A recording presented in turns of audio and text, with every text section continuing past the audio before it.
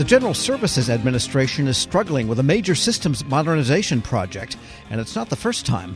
This one's causing an increasingly high level of frustration among vendors and grantees. Now a powerful congressman is demanding answers. Why, about 3 months into the transition to the new way for vendors to identify themselves for federal contract or grant awards, GSA continues to struggle. It's all covered in Federal News Network's Jason Miller's Weekly Reporter's Notebook. Jason joins me now with exclusive details on the unique entity identifier. And Jason, this UEI is the replacement for the DUNS number that GSA is pursuing many years, correct? And what's the problem with it? Over the last 5, 6, 7 years, GSA has been on this path to really move away from the DUNS number. And the DUNS number from Dun & Bradstreet will cost the government something to the effect of $19 million a year to support it. And GSA wanted to get to a more open source, open standard-based type of 12-character alphanumeric identifier that's owned and managed by the government. So this transition has been in the works for the better part of a couple years now, Tom. But on April 4th, GSA pulled the plug and launched UEI, got rid of DUNS number. And since April 4th, and it's not gone well in the least bit. I've heard from a number of industry folks that there's been transition problems on top of transition problems, on top of help desk problems, on top of big challenges. Tom, it started out instantly with, GSA didn't really put the right algorithm together to take out certain words that are certain bad words that came up as your new unique identifier. I was given access to a spreadsheet that shows, some people got 12-digit number that had curse words in it. And while that's a little funny for me and you, it's kind of not good for the company when there's 100,000 of them that they had to reissue because of this problem. So in other words, like random number generators, alphanumeric, correct. The alpha part came out bad words. Yeah, exactly. That's pretty funny.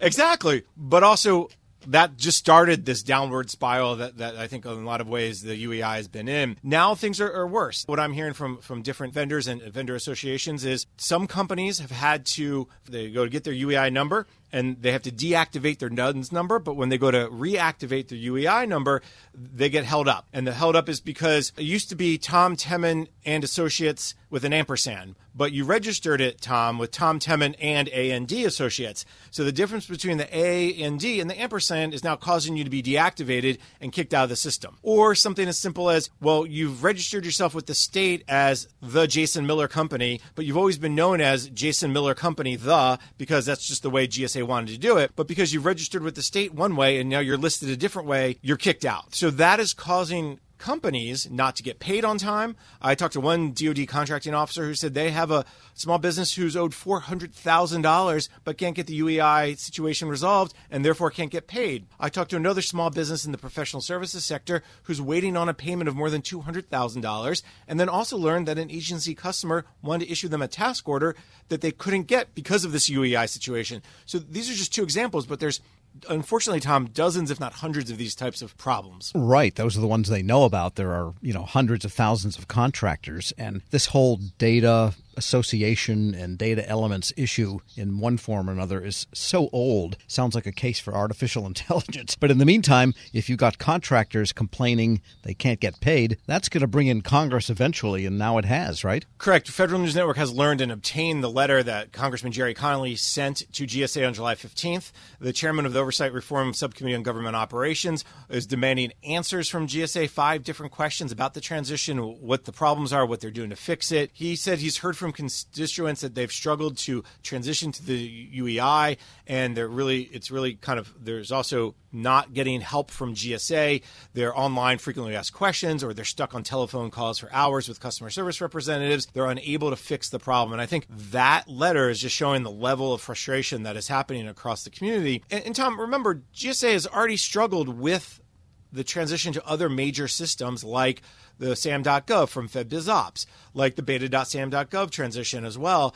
Those did not work well, and GSA has promised time and again, we've learned our lessons, we're going to do it better, we have it figured out, and here they are struggling to get this UEI transition going. And now as we enter the fourth quarter buying season, agencies and vendors alike are pretty fed up with how this has gone. And does GSA have a vendor that is operating all of this, or do they buy a random number generator program and they're just trying to populate a database with it? So back in 2018, they did award E&Y a contract for about $41 million to come up and run. To save $19 million. Well, to come up and run this UEI initiative. Now, the difference is that they had to develop it, create the system, and now also Booz Allen Hamilton is running the Integrated Acquisition Environment, the IAE program as well. So you have a combination of two vendors who are part of it. But again, this goes back to GSA, the requirements, the testing. I talked with Robert Shea, the former associate administrator at OMB and now is over at Grant Thornton. He goes, listen, it seems kind of intuitive that you would test a bunch of different scenarios before going live, that because this impacts every vendor of the largest buyer in the world. And it just doesn't seem like that GSA thought to test every scenario, or if they did, those tests weren't great. So I think that's the frustration that is going on here. Not that the contractor is good or bad, or the system just isn't working very well. All right, so they took something that worked perfectly for small money, and now it's a complete mess. What does GSA say they're going to do now to fix this? Because they're really under the gun here, it sounds like. To GSA's credit, they acknowledge that this is a problem. They acknowledge that they have to do more to fix it. And I heard from Dave Zvenovich, the Deputy Commissioner of GSA's Federal Acquisition Service, and he called the fixing of the UEI transition a top priority. He goes, we are making progress. We know we are trying to resolve some specific cases. We realize that we need to make this ability to register in SAM.gov a predictable and timely way. We also know that we're working to identify other opportunities to reduce the impact. But at the same time, it's, I think, not going fast enough. And I think what I've heard from, for instance, the Professional Services Council is GSA has suggested that if you have a big problem, go to the ombudsman. Talk to the ombudsman, maybe see if they could help. I also talked to someone in the grants community, Cynthia Smith from Humentum, and she talked about how GSA actually told them to go back to their customer agencies. For a lot of the people in her community, which is in international NGOs, they work with USAID and state, and they're saying go to them to help solve your problem. Sure. Because then USAID goes to state, or state goes to GSA to solve the problem. She called it inefficient and not really effective. And then the last thing I'll say about GSA is, again, they understand what they're trying to do. They understand the problem. They understand that they're trying to fix it, and they're trying to get through it as quickly as possible. So it's not like they're ignoring it, but it's just, I think, what folks want to see is more transparency, more understanding of when this will be fixed and what are they doing to fix it. And a final question, is there any back door to go back to DUNS temporarily, or did they put a stake in the heart of that vampire? So when they started the move to the UEI, they did extend the DUNS number for 3 months, and that ended in June. And there are some people who have said to me, well, maybe they should just kind of reinstate that and keep it going for another 3 months. I think it may be too late. It's been a couple of weeks since that ended. And if they've started to clean out the DUNS numbers and turn off the old system, I think that it may just be too late to go back. At the same time, Tom, there's a lot of good reasons to move away from the DUNS number. Dun & Bradstreet, there's a proprietary information. You're paying DNB forever. So I think the UEI transition is not necessarily a bad idea. Again, it goes back to GSA's ability to modernize their systems and why do they continue to have trouble. Federal News Network's Jason Miller, thanks so much. My pleasure, Tom. Check out his reporter's notebook at federalnewsnetwork.com. Hello, I'm WIPA CEO Shane Canfield, and thank you for joining us on another episode of Lessons in Leadership. I'm honored to be joined by Angie Bailey, founder and CEO of Ananda Life. Angie has a remarkable career in public service, beginning as a GS2 clerk typist with the Social Security Administration. And over the next 40 years, Angie steadily worked her way up through the government, ultimately becoming the Chief Human Capital Officer at the Department of Homeland Security. She's been recognized with presidential rank awards by 2 administrations for leadership, innovation, dedication, and commitment to the country. Angie, thank you for joining us. Thank you, Shane. What a pleasure to be here. Angie, you've made quite a name for yourself as a leader in the federal workforce. Who was the first person you remember looking up to as a leader, and what about them inspired you? I often think about this because, sometimes we think of the people that we look up to the most as being somebody that throughout our career has, been at the highest levels and all.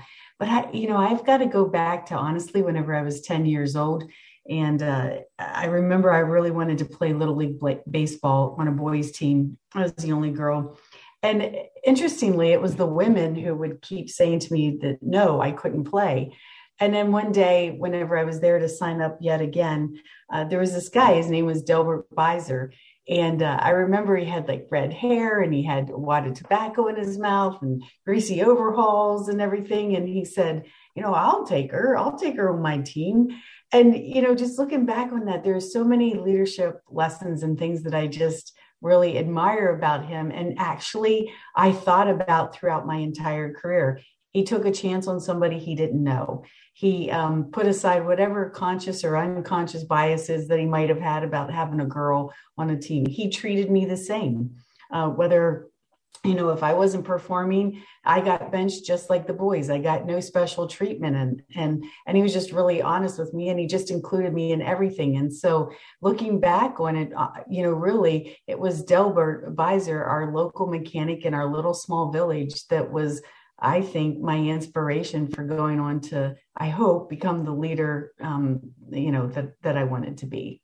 I'd say half of the guests on this podcast have had similar stories where they reach back to either childhood or young adulthood. And I think as leaders, it's really incumbent upon us to keep that in mind, that what we say and do, especially in the younger ages, really can have a lifelong impact. How would you describe your leadership style, and how's that developed over time? I would say that the one word that describes my leadership style is that I care.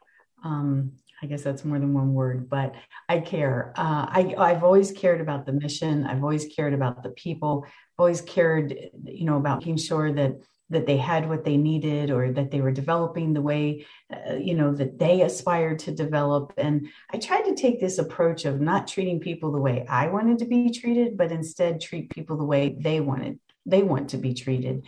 And I think that really kind of developed over my career. I started out just like most leaders do, where it's very results driven. It's all about the bottom line. You need to make sure that you get everything accomplished because, that's what everybody's looking for, the goals, the metrics, etc. But I think as you mature and you go along, you start to your point, you draw back on those early childhood days or early adult, whenever you're a young adult, and you say, I think that there's a little bit more to this than just the bottom line.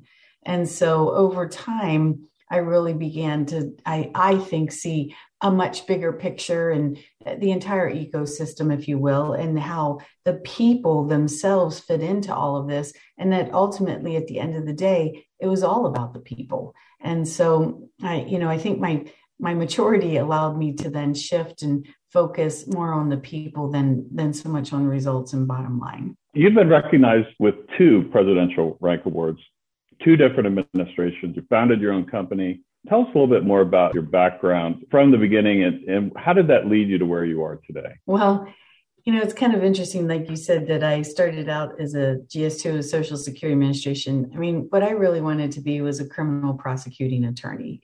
That was absolutely my dream. I sometimes joke and say what I really wanted to be was a mafia don, but that wasn't going to work out. So, had to be a criminal prosecuting attorney. But, I had to get a job to pay for college. It wasn't in the cards that I was going to be able to go to college without a job. So I applied at the Social Security Administration, at the unemployment office. And lo and behold, I got a job at Social Security. I didn't even know it was federal, to be honest. From there, I went to the Department of Defense, and I found this career field called Labor and Employee Relations. And honestly, it was as close as I was going to get to being a criminal prosecuting attorney. I didn't go on to be a criminal prosecuting attorney, but I went on courtesy of Department of Defense to get both my bachelor's and my master's in leadership, because the whole study of leadership, I just find incredibly fascinating. From historical to current times, it's just something that's just really fascinated me. And so I would say I'm a lifelong learner of leadership. And then I would say some of the other things that got me maybe where I am today is I never really said no to anything. If people asked me to take on a new challenge, even if I wasn't sure I was going to be successful at it, I would say, you know what, not sure this is going to work out, but more than happy to give it a try. And it always worked out. But I think giving things a try and just not saying no to opportunities is what really led from one position to the next. I feel like I was always rewarded for just stepping in or stepping up and taking on the challenges that sometimes no one else wanted to do. Angie, thanks so much for joining us today. Oh, thank you, Shane. It's such a pleasure. I really appreciate you giving me this opportunity. Thank you. This has been the Lessons in Leadership podcast. I'm CEO of WEPA, Shane Canfield. Looking forward to talking to you next time. Helping your employees learn new cloud skills helps your business become more agile, more resilient, and more secure.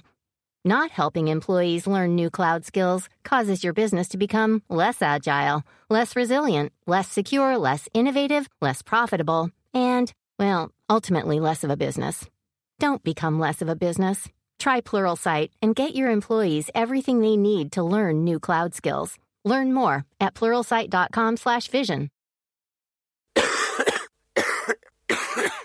Cough and cold season is here. Introducing Ricola Max Throat Care, Ricola's most powerful drop yet. It's the best of Swiss nature wrapped around a powerful liquid menthol center for maximum relief from your worst cough and sore throat. Maximum nature for maximum relief. Try the new Ricola Max now, available in the cold and cough aisle. Ricola. It's in our nature.